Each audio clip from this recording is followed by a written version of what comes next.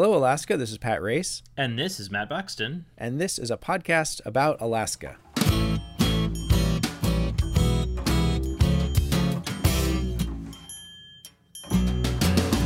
It's been a while, Pat. How you doing?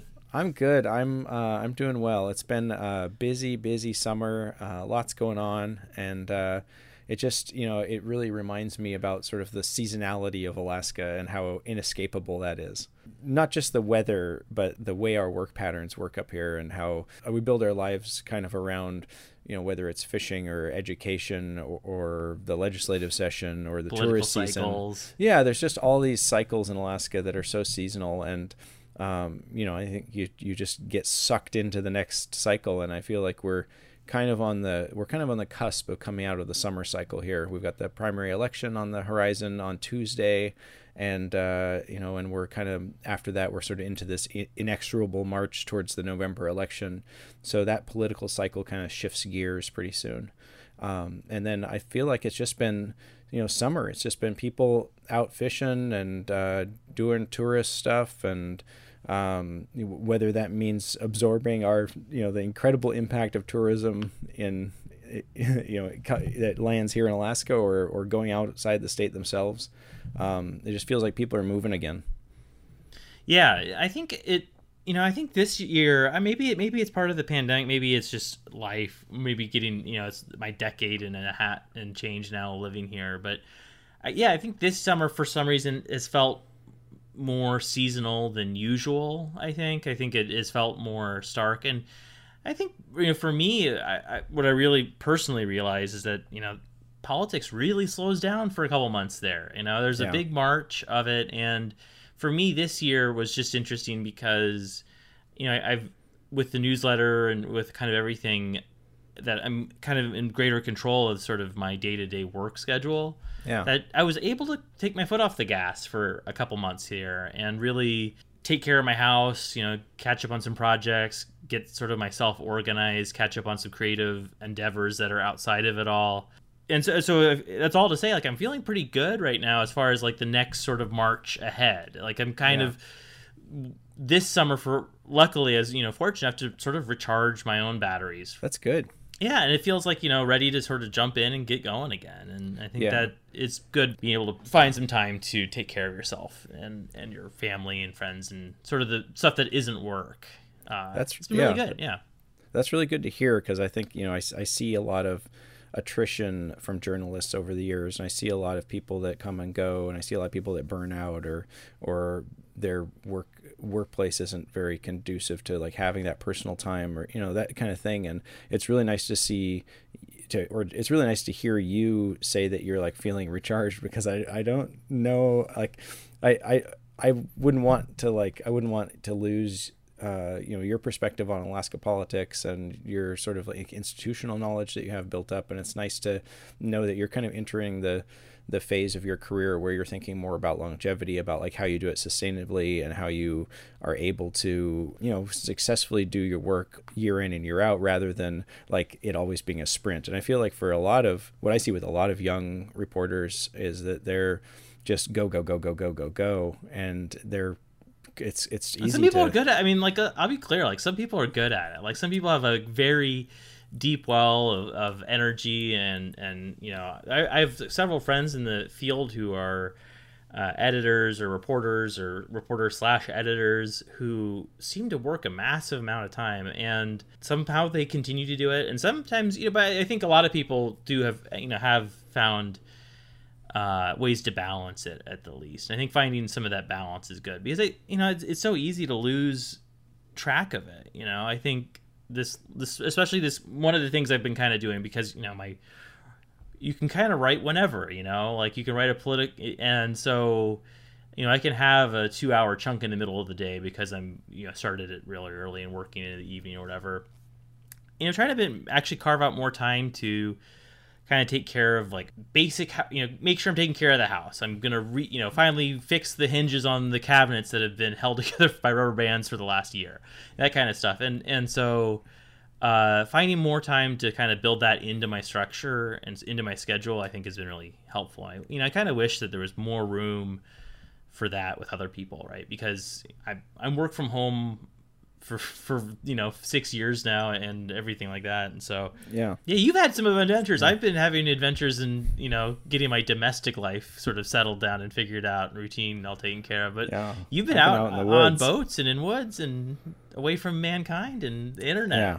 Oh, it's been so good. Yeah, my grandfather got a little chunk of land with some of his buddies back in like the 60s, and so we've got kind of a family cabin that's fallen down out in the woods there, and it's oh man, it's just great. I go out and jump in the boat and go fishing and try and do some work. I worked on the foundation a bunch this time around, and try and keep it from falling over for another year, and see do some amateur carpentry. And I just love working on things like that. And my sister's in town with her kids, and so we got to do a bunch of family time. My dad made it out, and we got him on the boat, which is always really fun. And went out to like Elfin Cove and got the kids ice cream, and that's like a cool. pretty long boat ride from where we are. It was good. It was a good time. And even though the weather wasn't super cooperative, it's just been kind of crummy, but it was one of those things where you're just out in it and you don't really care that much because you're just out there. And once it's one of those things where you're looking out the window and you don't want to go outside, but as soon as you're out in it, it's not that bad of a deal. And it just felt, it was really nice. And I had I had kind of a smaller trip that I took on my own earlier in the summer, and then I came back and immediately got COVID. I went to a friend's wedding, I got COVID, and then luckily a couple of my other friends also got COVID, so we had this like miserable like text chain going together, and just sort of like sweaty, fevery thing that dragged on and on. It felt pretty long for me. It wasn't not like long COVID, but it was like a couple of weeks of misery, and then all my work got kind of backed up, so I had to cram on a bunch of projects, and then my sister rolled into town and we had to go do that. So it's been I feel like I'm just kind of I'm just now getting back, like, oh man, my apartment's a mess, and from all these things, and I need to square up and get my life in order here. And I feel like that, that seasonal shift of like, okay, the fall's coming, I've got a lot of work ahead of me, a lot of projects that are overdue because of life and family and things that are really important to me, and now you gotta go pick up the sledgehammer and start chipping away at the rocks again. So that's where I am. Yeah, so it's I'm coming back. I've got piles of mail, and they're all like election mailers. It's I've got my scary Mary Peltola, Joe Biden stuff. I've got my Nick Begich is a super awesome cool dude stuff. We noticed a funny thing here where so you can, like, if you were just divide all the mail by who it gets addressed to in our house, me or my girlfriend, like all the Peltola, the Palin, the Walker, a lot of the like just kind of like friendlier looking mail is all going to her. Just, I would say, like, friendly looking mail. It doesn't even really depend on the candidates, where everything that I have that I'm getting is like high contrast, like scary looking so-and-so. Because you're a dude. You're driven by fear. Anger. You're the so heart, mad your heart. about life. I know. Man, they're coming for your job, Matt. Yeah.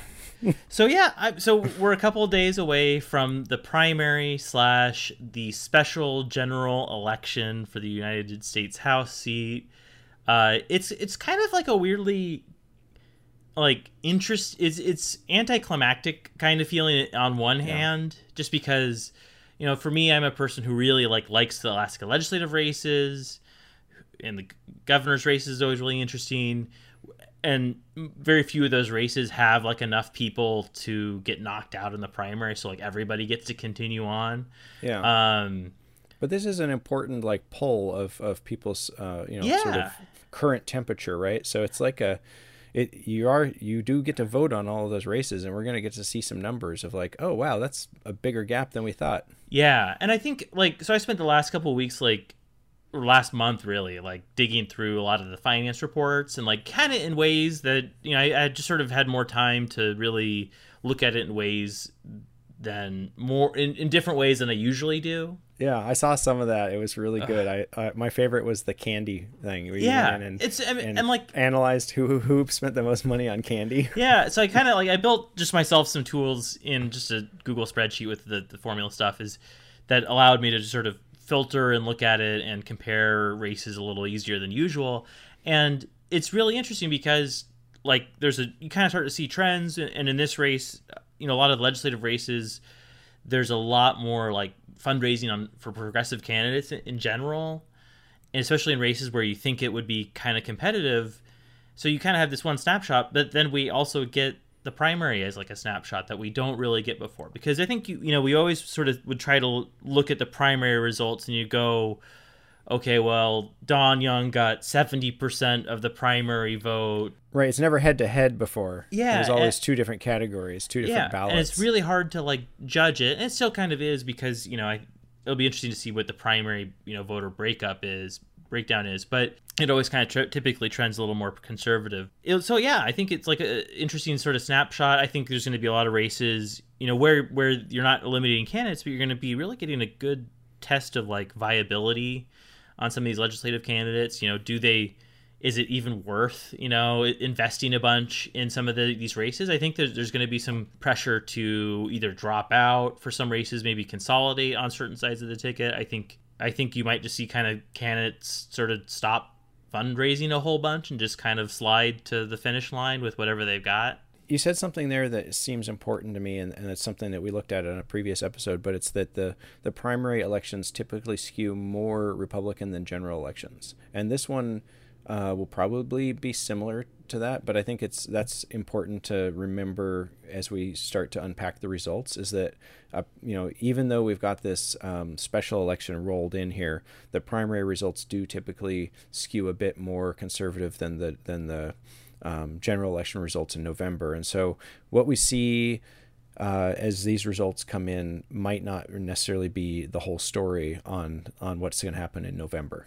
Right. And then you've also got the special election on the ballot, which is a completely, interesting race. I think there's a lot just to see how the ranked choice element of it's going to play out. Yeah. The thing that I think is kind of frustrating with that is that we're going to probably even given our recording track record for podcasts, we'll probably have another podcast out before we know how the ranked choice element plays out. Because that's I think it takes place at the end of the month is when they kind of tabulate everything. So we'll know who's in kind of second and third place, but we won't know, how the ranking process will actually play out. Does whoever finishes in third place, do their votes change who's at the top of the ticket? Like we don't know, right? We won't know that for a little while. And so and we've got a 3-person race in this special election. We'll have a 4-person race most likely in November. So it's right. Yeah, it's not necessarily going to tell us who wins November when we see what happens here in August. Being the Alaska policy wonks that we are, people, doing Alaska civics-based podcast, it's easy, I think, to underestimate the impact of some of the federal or the national news that's going on too. What to what level does something like the Dobbs decision affect, the decision on the Constitutional Convention or these candidates, I've had a conversation with another friend recently about how, Alaska's sort of financial situation sort of at the whims of a lot of big powers that are much bigger than we are, oil and the investment sector. And I think in some ways, it'll be interesting to see just how tied up our politics are in some of the national stuff too, because I think we kind of think of ourselves as sort of like insulated from it, but yeah. I think some of that's going to boil down to like individual candidates, like how much does Sarah Palin get sucked into like saying that the FBI should be defunded, right. And then what do Alaskans think of that kind of rhetoric, that, you saw like this week, Marjorie Taylor Greene, who's kind of like a Palin-esque politician, said defund the FBI, which is like a pretty big thing for the like yay police crowd to be saying. And so if Sarah Palin goes down that path and then it turns out that like Trump goes to jail over some of this or like is guilty of far greater things that we don't even know about yet, then, how does that impact the race later? So I think it's going to be a little bit about like, what do they bite on and what do they lean on? You're seeing pressure on Nancy Dahlstrom, Dunleavy's lieutenant governor, has refused to answer questions about whether elections were legitimate, and she's going, if she gets the job, she's going to be running Alaskan elections. And so like you've got that's how sort of I think national issues are going to be more of a candidate by candidate kind of thing, depending on like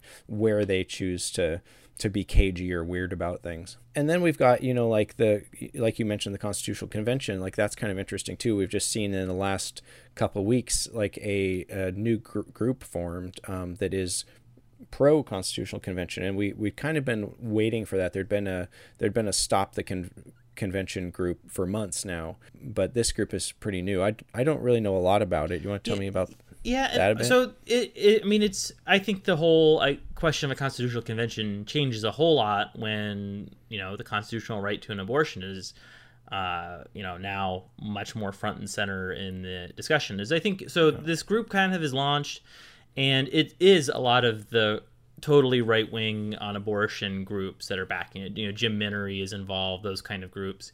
They are kind of officially sort of distancing themselves, though, from any sort of stances on it. They basically are arguing that, we're PFD focused, but you look at the makeup of the group, and it's impossible to see it as anything other than anti-abortion effort. They want to change a lot of the land ownership stuff. Right. There's a lot of interesting things in there that they want. The judicial branch of government, they would love to change how that works. I think that they'd be happy to not say what their goals are until the convention starts. I think that's exactly the point. Like, there's always sort of been this specter of whatever other things that they would do under the guise of getting in the PFD. But now, I think the idea is that, the PFD vote or PFD kind of fight is sort of the key to winning the fight on this vote. But I think now that the abortion thing is so impossible to overlook, that I think it becomes a pretty difficult fight for them to win, because you look at the Kansas vote there, where it was 55-60% no against the repealing their constitutional protections there.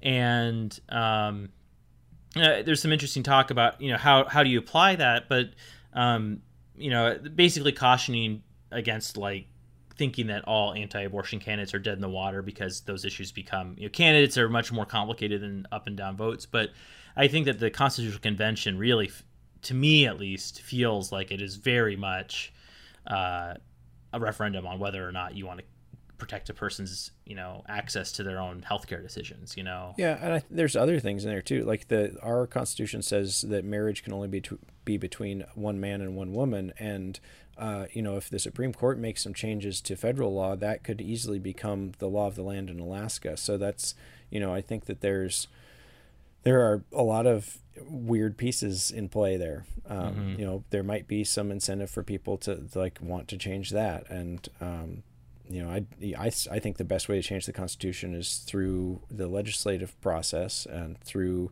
making constitutional amendments and then putting those to the voters. But I think there's some people that see this as a opportunity to just go in and rewrite the whole thing, and that's going to be that would be terrible. And actually, I think when Dunleavy ran, I think that he planned to have a constitutional convention through the legislature. It takes a simple majority of the legislature to call for a constitutional convention, and then the legislature gets to write the rules. And so if you get a fully Republican legislature with a guy like Dunleavy in charge, you could really change Alaska real fast, and I think not for the better.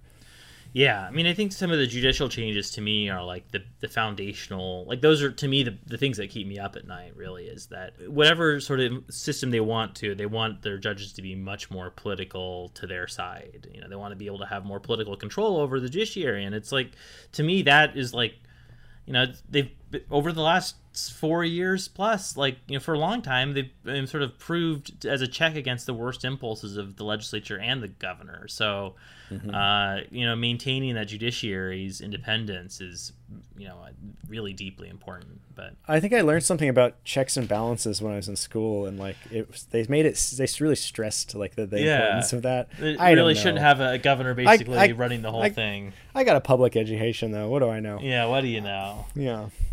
So okay, can I talk about a pet peeve I have for just a second? Sure. Okay, it's the claim that Governor Dunleavy delivered the largest PFD in history this year, and we're supposed to get a $3,200 PFD this year. We got a $3,269 PFD from Sarah Palin in 2008. Nice. And that is larger than $3,200, and so And that's not even taking into account inflation, which I think you have to take into account if you're complaining about inflation every day. So my request for journalists is to not fall for press releases that say this is the largest PFD. It's just so hard to look up the old PFDs though. Yeah.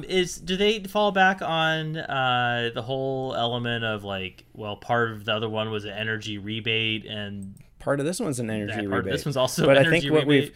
I think what we've seen is that what we've seen revealed is that the PFD is no more than a legislative appropriation, and you can call it what you want, but where does the money come from, and who is it paid to, and how many checks you're writing? Like, we get one check, it comes from one source, and it's your permanent fund dividend, right? So, like, brand it as whatever you want. We talked about this earlier. This energy payment is really just sort of a way to say, don't count on getting this much next year, right? Yeah. Oh, that's a one-time deal. I haven't heard. It's weird though. I haven't heard many people talk about the energy rebate anymore. It's just a $3,200 PFD.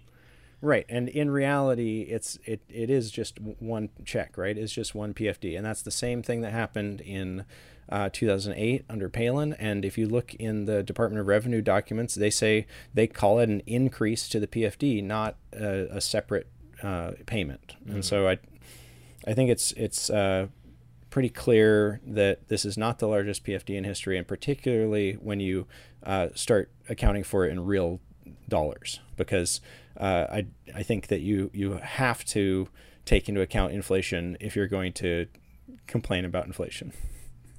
So, anyways, that's okay. Pet peeve noted, taken care of. All right.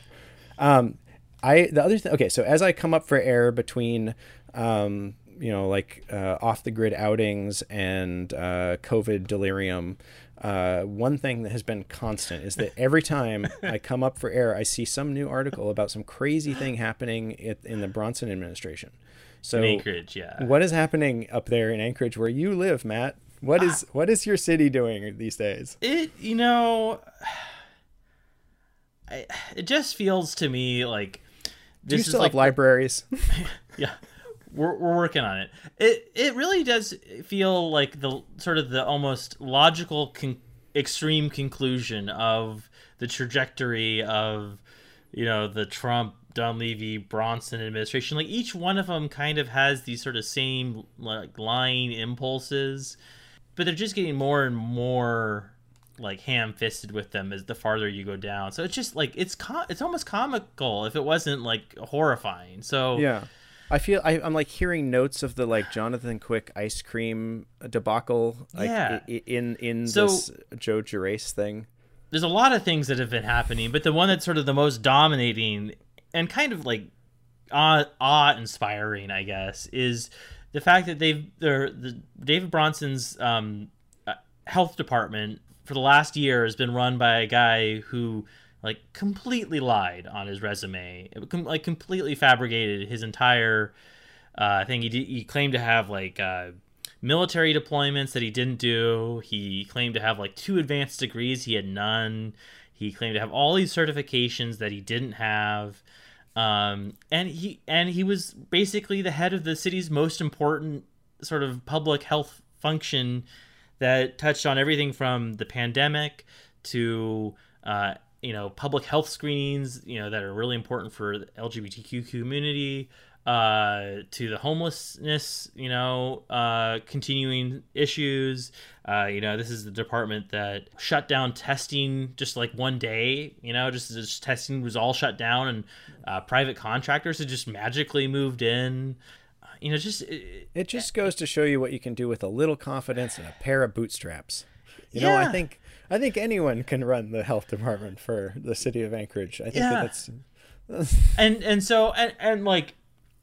I think it's really frustrating because when he was being appointed, like, people came forward that were like, "Hey, red flag! Like, let's call an audible on this and talk about this." And the assembly didn't didn't seem interested in it. And so, it's hard to overlook the fact that this guy was appointed or confirmed on a 7-3 vote. I think, to me, it really, the whole sort of thing on there's many facets of this, let's be clear, but Yeah. on one of the levels it really speaks to, I think, this sort of institutional inertia, this idea that, you know, he's the mayor, he couldn't possibly be actively deceiving us on something like this. And I think that, you know, you looked at the way this guy ran his campaign, you looked at the kind of supporters and people he had around him, and it was obvious that this sort of thing was going to be happening. You know, that this guy, you know, is sort of made in the same sort of like bloviating, you know, misrepresenting like mold that sort of become modern conservative leadership. And Well, and this is a pattern now too, right? I mean, going back to like early in the spring, we had the Bronson administration was lying about how they turned off the fluoride and the water system, and how, you know, whether or not Amy Demboski tried to turn off the video stream at a meeting, and like, you know, there's the Anchorage Daily News went as far as to print an editorial that said a mayor's office that lies to you. I mean, that's the headline, right? And then talked about the trust issues and how do you move forward from that? And like, this is just a continuance of that. This is a well-established pattern at this point, but we don't have to worry about it anymore because it's being investigated by them, by the exact people who did this, by the guy that did the hiring, right? Like, yeah. And like, and then like attacked the, you know, vigorously defended this guy's honor, you know, acted just completely aghast that somebody would ever say something so terrible at, you know, Mr. Gerace, I think, right? Gerace, yeah. There's a video where he mispronounces his name even. He calls him Gerace at one point. Anyways, so. Oh my God, what if that's not his name? Yeah. But like, I think what, to me, like the really sort of like fundamental issue here, and I think it's like, it's easy to sort of see this as like a political exercise, you know, it's like, yes, people hate Dave Bronson. Yes, he's like gravely unqualified for this. Yes, he would be better. It would be better if somebody else had won that office. But like, you know, I think that there's some like foundational issues here that are being created when you like can't trust it at all. You know, like, to me, I think it creates like these big questions about like, well, what else are they lying about? Like, what else are they doing that's like, sure, intentionally sort of deceiving the public, or well, and how do you work with them, right? If you're in the assembly, or if you're even a city employee, like, how do you trust that you're getting the right information? You drew some parallels here between like Trump and Bronson, and you look at one of Trump's lawyers signed off that like they had turned in all of these documents, and there definitely had been returned, and they didn't have any more secret documents, and you know, she put her name on the line, and she might end up going to jail for that. And like, now you've got city employees who are probably in a similar situation. It's like they're relying on truths that may not be truths, right? And so I don't know how do you do your job in good faith if you don't know that you're sharing the correct information, right? And I think it also like exposes the city to like some serious potential liabilities that they'll probably have to spend some while like unpacking, because, you know, this is as I think Bill Falsey, the former city manager / political candidate for mayor, was and also now legal help for the assembly, basically said, like, look, you know, this is a position that needs to be certifying the accurateness of various documents and paperwork to the federal government that have implications for millions of dollars.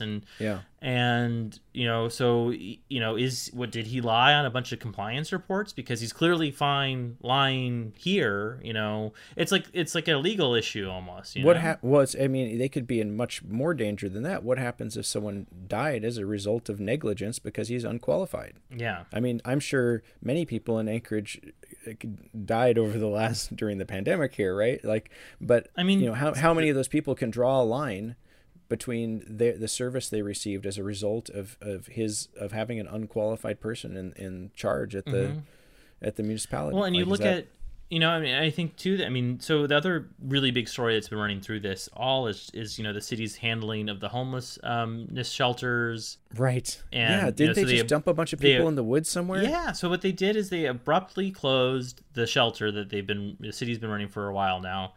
And then bust a bunch of people to a campground, and it was literally it was no warning. You know, people were showing up to go camping that were being turned away. You know, and that so it's like was up until that afternoon was a campground, and then it becomes You know, they're still calling it a camp, and they're like, now they're refusing to call it a homelessness response, which is therefore bars any like official responsibility or response to help like coordinate or provide any supplies to it. So they basically dumped him out there in like an extraordinarily rainy month too. Yeah. So there's like some tourists, like mom and pop, out there with their RV, like flipping burgers over a thing, and then all of a sudden the bus drops off like 100 homeless people. Is that like?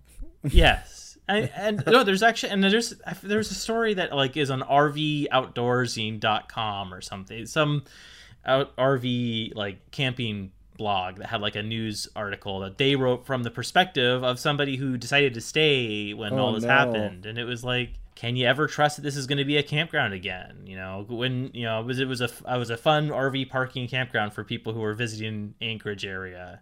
Yeah. And but so now there was also like incidents with bears, and there were shootings. Bears. There's been a police officer that was shot. A couple people, at least one person died from an overdose, I believe.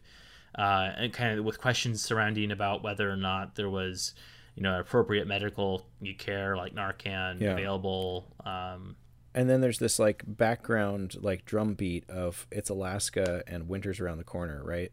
Yeah. So I mean, they're looking at keeping up for another month and a half. Yeah. Yeah. I mean, they're apparently trying to get stuff open.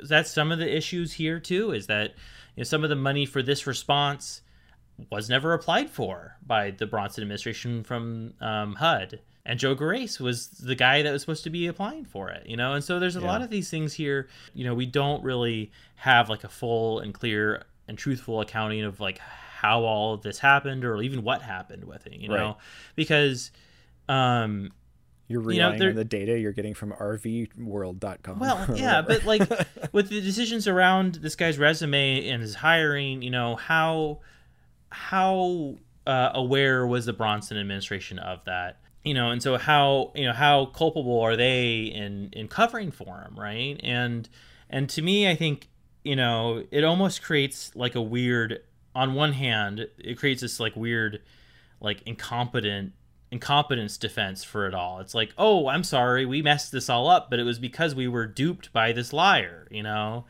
But I kind of don't, like, to me, it doesn't really look like that. Like, it much more looks like the kind of the inept cruelty of it all is much more the point of it. And I think, well, it's like you got a buddy. We're like, he can handle it. He's done some stuff before. We'll give it to our buddy. Like, oh, whatever. No one's going to check the resume. We'll just say that he runs the Red Cross. Yeah.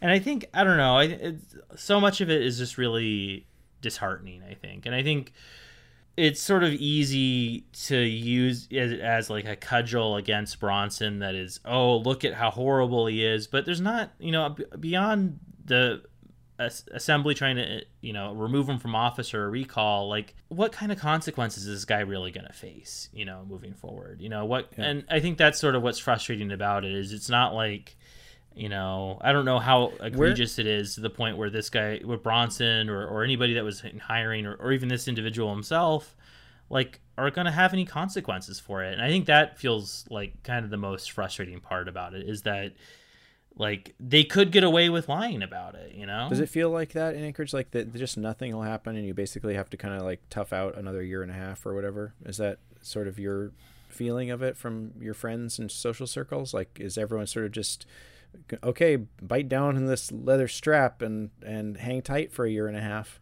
Because I mean, it feels like to actually get rid of him is going to take just as long and be twice as much effort and cost $5 bazillion, and then it's going to be the same amount of time to just wait it out. And like, so, I mean, it's sort of like with Dunleavy, right? Dunleavy and the recall, and it's like kind of it's gutting, right? That like that, you know, the fallback is on waiting it out, because the other thing about waiting it out is that people's anger fades and their memory fades, and all of a sudden he's a viable candidate again. Yeah, and so blows my mind. I mean, I think that's sort of the lesson here, is how manipulative of kind of the institutional sort of trust in the system is. You know, the sort of the norms of power sort of encourage forgiving these jerks. You know, like, this guy really betrayed a lot of trust that people put in him. That even, I think there's a lot of, this I think is so black and white egregious that, there's a conservative member of the assembly that is looking at this and is going, also, what the hell, guys? Like, this is really bad. Like, we need to make sure that we don't have people who are lying, who are unqualified, because, like, I, as a small government conservative, believe that it should be operated well. Like, I believe part of being a small government is conservative is not having a bunch of unqualified idiots running the show like that. And that's like, what one of the assembly members said. Yeah, and like that is like, it's frustrating that feels like special or notable or even like admirable, right? Like, that should be the bare minimum, but him not like knee-jerk protecting Bronson because that's the leader of the team.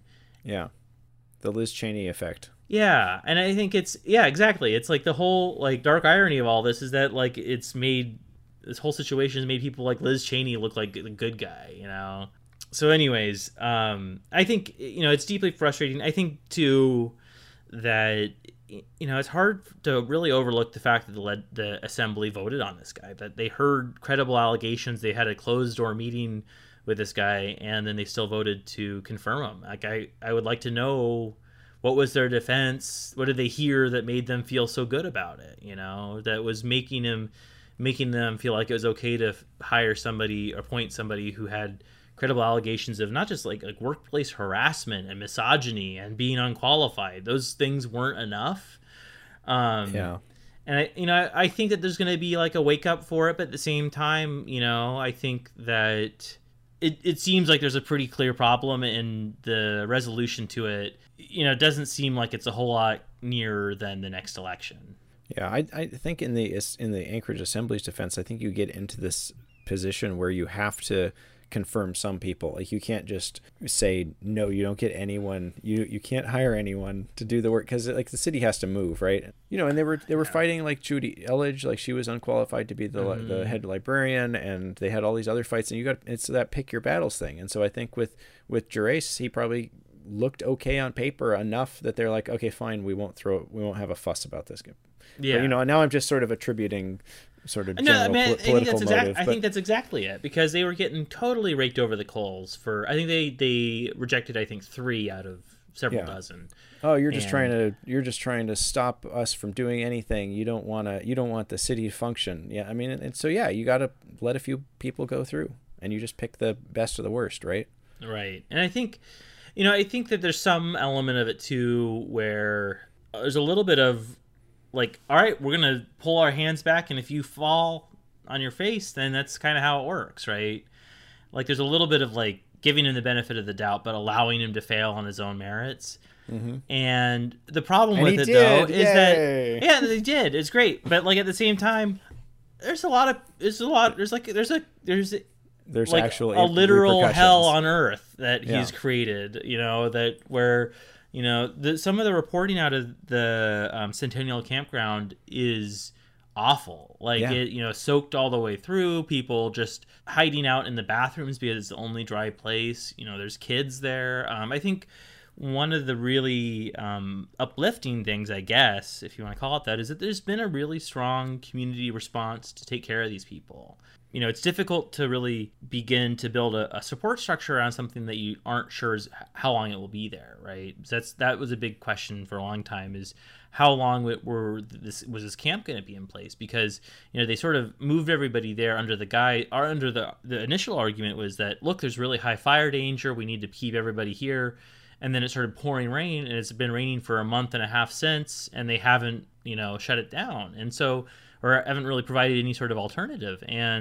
But I think that, at the very least, there's some visibility and some care and some real effort about creating like a revolving amount of help to the community.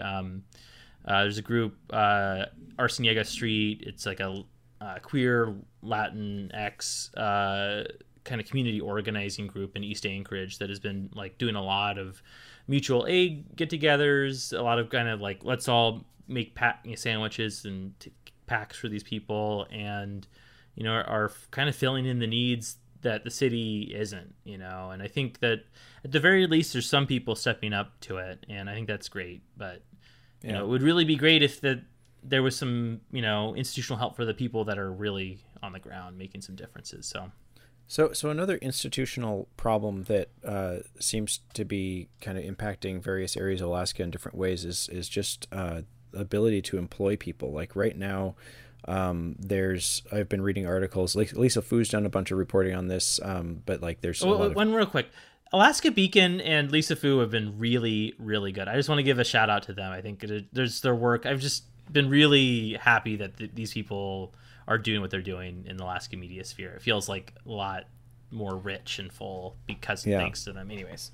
Yeah, and it's nice to see their articles picked up by other papers when it's something that they don't have the capacity to cover themselves or something. But anyways, getting back to the topic here, she wrote an article about how teachers are, they have huge gaps in teaching positions. There's been articles recently about bus drivers in various areas of the state, Anchorage in particular, where they're short on drivers, and it just feels like a lot of the kind of the government structure that, the kind of the stuff that we're used to, the existing bus drivers and teachers and, firefighters and things like that. Like, it feels like there's some big gaps. When I was watching the 4th of July parade this year, there was a single truck with not a lot of candy being thrown out of it that drove by and had a big sign in the back and it said $10,000 hiring bonus, and it was like Department of Corrections or something, some such thing. And I think I've had those ads on the blog for like a year and a half now. Yeah, and it just feels like really like these vacancies are not getting filled. It feels very kind of desperate. And then in the teaching article, there are school districts that are just bringing in teachers from the Philippines on J-1 visas and almost entirely populating their schools with teachers from abroad, which is like a really interesting thing. Like, not just because it's teachers from abroad, but also because we have that. There's a lot of parallels there with our history of bringing in people to work at salmon canneries from the Philippines, and we've got the huge Filipino community in Juneau. It's there's a lot of layers here, but the idea that we are not able to staff up our schools or essential government positions seems like a problem, and I don't know kind of what you're seeing there, but it that doesn't seem very sustainable. It seems like it's something we need to get our arms around, and I don't know. I don't want to see that work turn into work from home that we're just farming out overseas or something. I don't want to call in to ask a question of fisheries and then get some guy that's off in another country, hasn't ever been here, trying to answer my question. Yeah, I mean, I think the thing is that a lot of the industry and I think the media has enabled it in a lot of ways too. I think people are just finally waking up to the idea that it's not a people who don't want to work anymore issue. I think that there's finally some grappling with the fact that maybe it's not a them problem, maybe it's a you problem. And I don't know, for employers, you mean? For employers, yeah. It's maybe the employer needs to pay more, provide some benefits, make it find ways to make it less of a shitty job. And I think the pandemic, has laid bare a lot of the kind of structural problems with a lot of this stuff, right? It's not like these, it's not like teachers are magically just being suddenly not paid better, Mm-hmm. It's been gradual. Yeah, it's been this kind of building issue, and it's such a frustrating thing too, because you talk to almost any teacher and they can tell you pretty much what they need, which is just more investment, more care. More support from the system, and they're not getting it. And I don't blame any teacher who wants to walk away from it, because it sounds like an incredibly difficult job to be doing right now. You in a lot of cases too, these teachers are basically, in some of these schools, are serving as social care workers. They are sometimes they're the only person looking out for the kids. It's. And the fact that that they have to be buying their own supplies or going into debt or just having this a massive amount of uncertainty as being the reward for being such a critical piece of a child's life is really, I mean, it's pretty clear why there's a problem, right? And I don't know. My sister and her husband are both teachers, and they're national board certified, so they could come up and teach in Alaska if they wanted to, and they want to come teach in Alaska, but they like can't afford to because it's such a pay cut from what they're getting now. And they're down in Washington and they're like, yeah, we want to come up, but like the benefits are horrible. We wouldn't be able to, like, we would retire in squalor and our kids wouldn't go to college. Right. Yeah. It's like, so, oh, that's a bummer. Yeah, exactly. And no certainty over it moving forward either. Like, you know, we just had a Supreme Court lawsuit that says that you can't forward fund education if you don't have the money in hand when you are doing it. So, yeah, I mean, I've got in the retirement system to me is like really galling, right? Because you know, you hear about something they tried to fix this year, right? For like firefighters, and police officers. Yeah. I mean, it feels like, you know, the out migration of Alaska is a huge issue. I mean, that's the thing too, is that I think it's so frustrating to see people, you know, all these sort of stories written up that are, you know, talking to employers or businesses that are always talking about, oh, we can't find, you know, nobody wants to work, you know, we can't find people to work right now. We can't find honest people to work.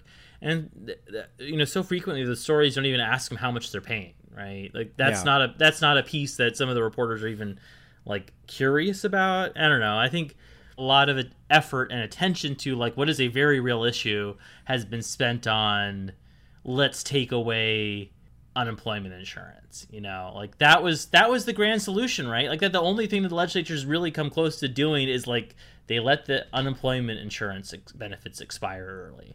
Like that was their solution to fixing the economy, right? And so I think that, I don't know, I think it's frustrating to see that there's a lot of like weight given to the employers to sort of talk about the problems that they're having that maybe aren't very honest, right? So, well, you're just kind of getting one side of the story is what you're saying. Right.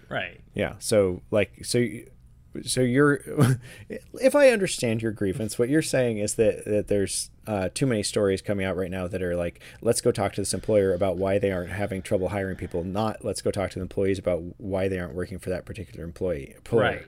Yeah. And I think, and it shapes, I think, in a lot of ways, the response to it, right? That you know, all the voices we see on this issue are diners, right, and other, you know, places that were probably never good places to work, right? I've worked at diners before. Well, not never a good place, but you know that maybe aren't keeping up with this sort of stuff, or you know, a lot of, I mean, it's like it's hard to forget to write off that like many people just died over the last 2 years. Many of them being in the hospitality and food service industry, right? Yeah, or like teachers and nurses, like all those people are like not. I mean, some of them have passed away, and some of them are burnt out because they've just been dealing with the front line. Some of them, So it'll be. I don't know where we go from here, but I think we have to. You know, we really have to figure out how to treat employees fairly, or we're not gonna, or we're gonna have a tough time keeping things strong, keeping the lights on. You know. Like a lot of the way it's being felt right now is like longer waits for stuff, right? That there's only so many people there to serve you or whatever, or to wait on your table or to do whatever. It just, everything kind of takes a little bit longer. And you could give them like you could be helpful by being understanding that person is very overworked and doesn't have the support that they need right now. And I think to me, it's like, being shitty to the server, the employees doesn't really make the situation all that much better either. So, do you want to wrap the episode up by making wild guesses about the outcomes of the Tuesday election? Sure. Let's do something fun. Do you have any big predictions? I think so. Okay, so the one place there's one place where, you know, the as far as the primary goes, that will have some good, like, will be kind of important moving forward, which is who gets the fourth spot in all these races, right? So you have all these statewide races. So right, you know, governor, it's going to probably be Dunleavy, Walker, Guerra, and then the fourth spot will either go to Kirka or Pierce, right? Right. So I think it seems like Pierce to me. I kind of think Kirka. Oh, really? Yeah. That would be interesting. I think. Well, he raised more money. I think he's also got a little more. He's really got like a pocket to dig from. Well, right? and He's I got, also like, think that like the Dobbs thing is almost good for him, right? It's like a motivating factor on that extreme right. I mean, I think that they probably combined don't do better than 10% in that in the primary voting. So it's probably like 7 to 4. Oh, that'd be or interesting. Like that, 7 yeah, 3. Kirka in the race would just really spice things up. That would be that'd be pretty wild. So yeah, so I think that's kind of my prediction there. I think probably Sweeney gets into the U.S. House race with everybody else, and then in the U.S. Senate, I guess Gungerstein or that was interesting. Dustin Darden. No, I think it'll be Gungerstein. Like she was kind of like got a lot of name recognition this week because she got written up in like Must Read Alaska and Alaska Landmine and all this stuff because she's got an IMDb page, and so everyone like lost their minds and thought it was like some kind of a hoax or a. To me was so weird. Like a secret documentary or like I don't know. It's like surprise. The rules for running for federal office are pretty lax. Like we always had. We already knew that. Yeah, we always have. We have Dan Sullivan. We always have those crazy stories where it's like, oh, someone from Ohio filed, and it's just like, yeah, that the rules are you just have to live in the state when you are taking office, right, or when you are elected, and so, it's all like, I just like not gonna clutch my pearls over it, and also like she seems to have like talking points. She doesn't seem too harmful, but I think that she's sort of cobbled together a lot of like disparate positions that it's kind of a little uncanny valley, I think, in some ways, where it's like you took like a dash of Sean Parnell and a dash of Lisa Murkowski and anyways, I do think she'll be the fourth. I think that Gungerstein will be the fourth, and then I think that'll be really interesting. Do you think Chewbacca or Murkowski will get more votes? Oh, Murkowski by a million miles, I think. You think so? In this primary? So. In this primary. I think so. I think Murkowski gets more votes. Well, actually, that's tough Does because get like, Chesbro might like get 40% or like 30%, high 30s? Oh, man, that's interesting because like Chesbro will probably sop up a lot of potential Murkowski votes, right? Yeah, I wouldn't be surprised if she got in the like 18, 25 range. Yeah, so maybe Chewbacca would come out as the top candidate, and that would probably cause a lot of people to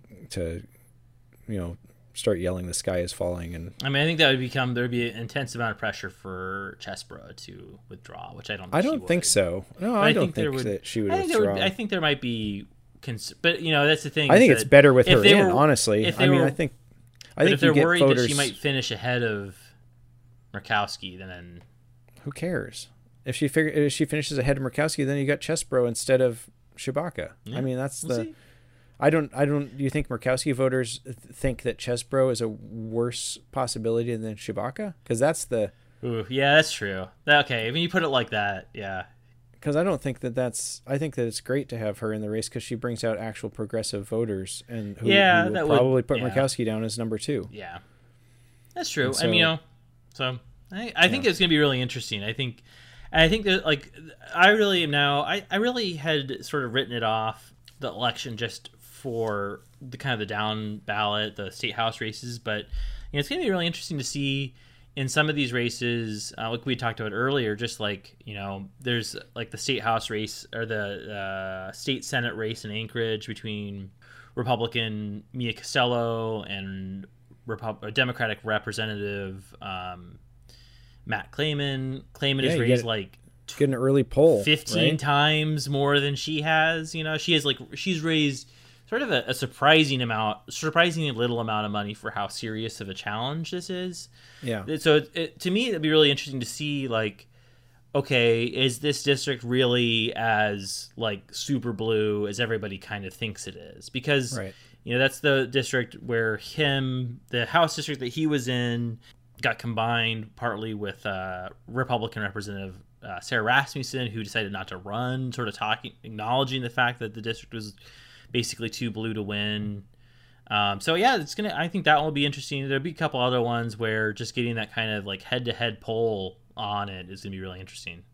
Yeah, Yeah, I think so. And there's a lot of new people running. It's a lot of fresh faces this year. I'm really excited. Like you see some of the people that are running, and it's like people that have been involved in the conversation, like names you recognize from testimony or from Twitter or from like just being around the state or caring about stuff. And I think it's really good to see that a lot of people are kind of stepping up, and like these are people in their 20s and 30s that are taking an interest in state government, and like there's a lot of potential for a really good batch in the legislature this year. And there's potential for other stuff, but no, I think that's like it is an interesting thing is that I think there's a lot more the candidates are very young, kind of across the board this year, and I think that really quality. There's like a lot of really interesting people that I think there was kind of a disappointment to see a lot of the retirements this last session. Yeah.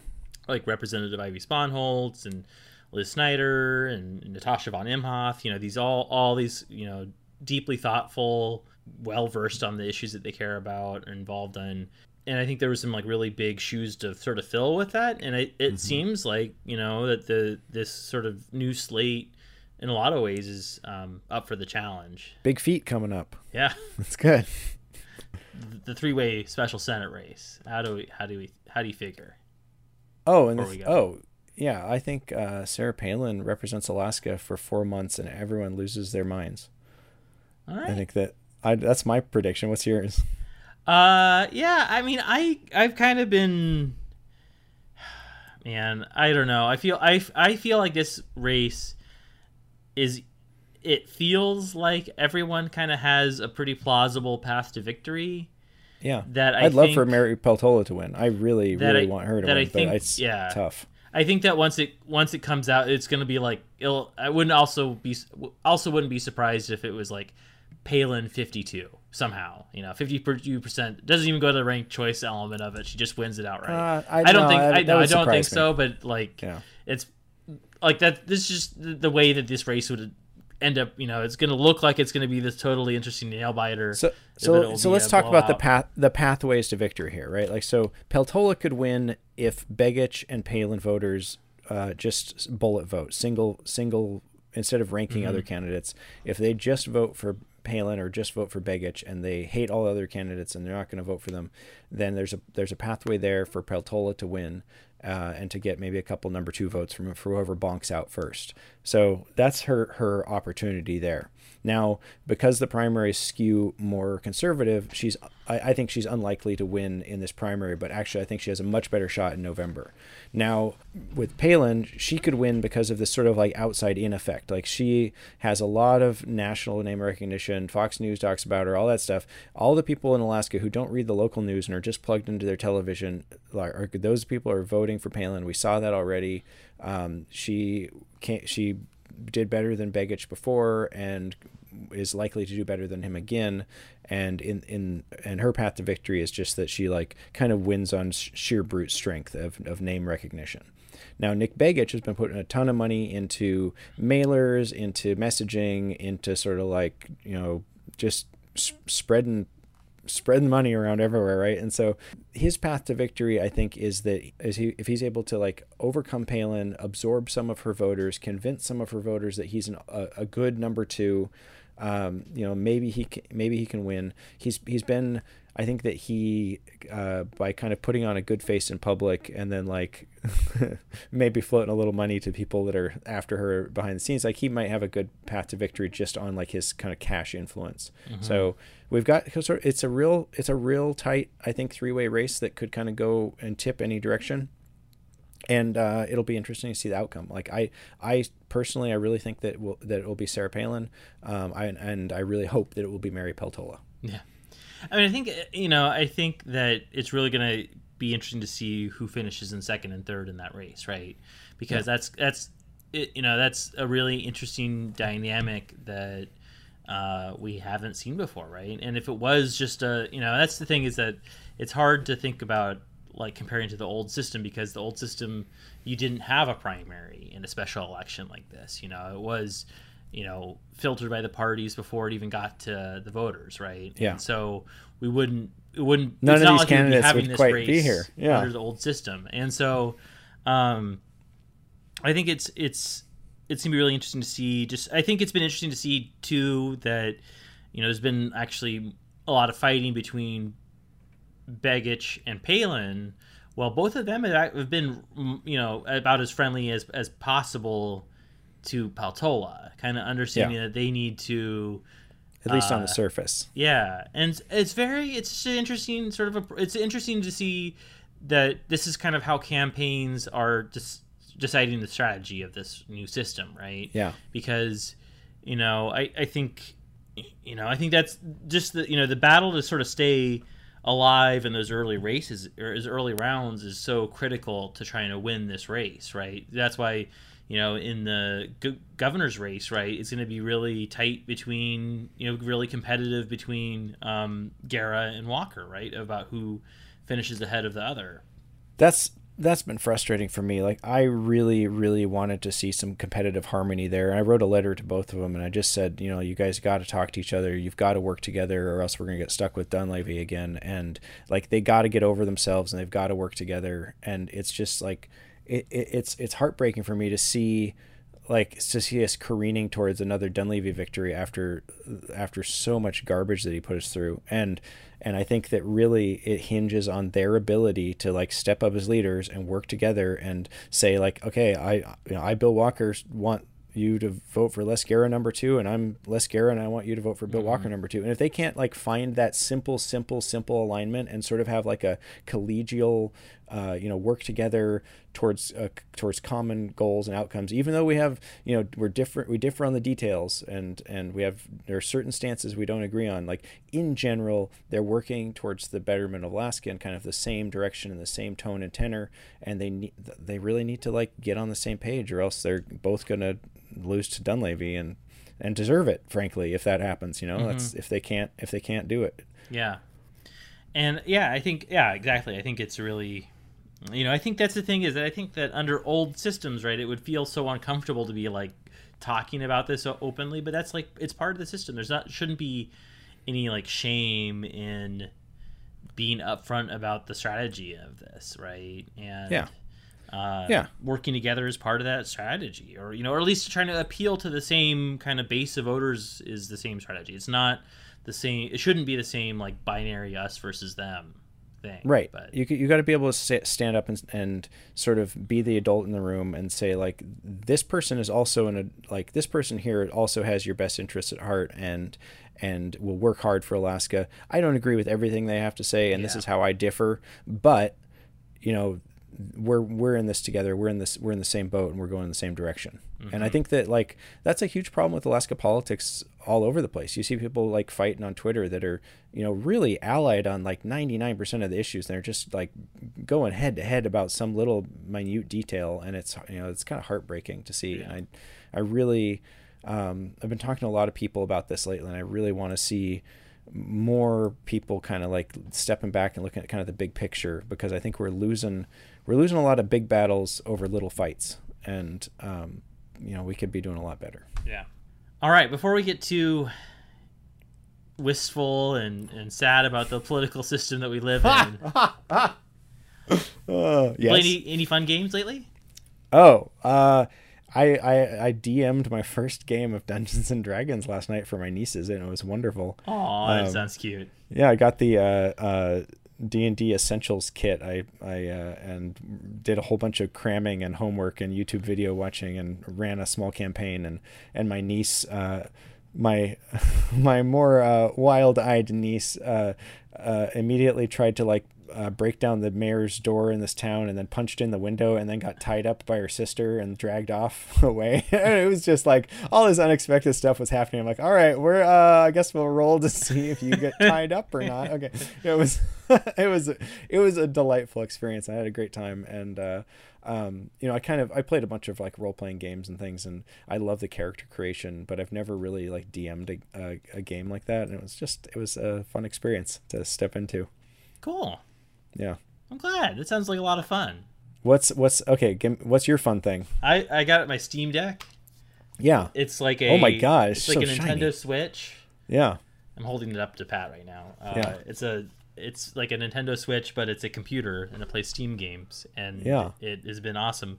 It really has You been love awesome. it? Yeah. Well, the big thing is that, I kind of like, I love computer games, but I hate kind of being stuck by the computer because my computer is like a big, setup PC in my office that I spend 8 hours a day not writing at, and so being able to like pull up some games that I can just play on that on the couch has been really good. I've been playing a lot of games that I like haven't either meant to play a long time ago or would have never played before, and I'm like finishing them now instead of just like getting an hour and a half into them and then dropping them forever. So Yeah. I feel like my like enthusiasm for like video games has sort of been like reinvigorated, and all it took was Man. this like $500 handheld computer that I had to also return because it died like a week into it. So Yeah.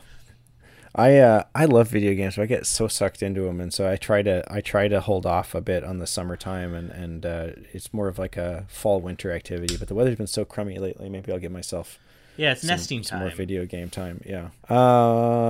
Goodbye. All right, goodbye. Are we done? I Yeah, think we're done. take care. All right. Go have See you fun. later. Bye. Bye.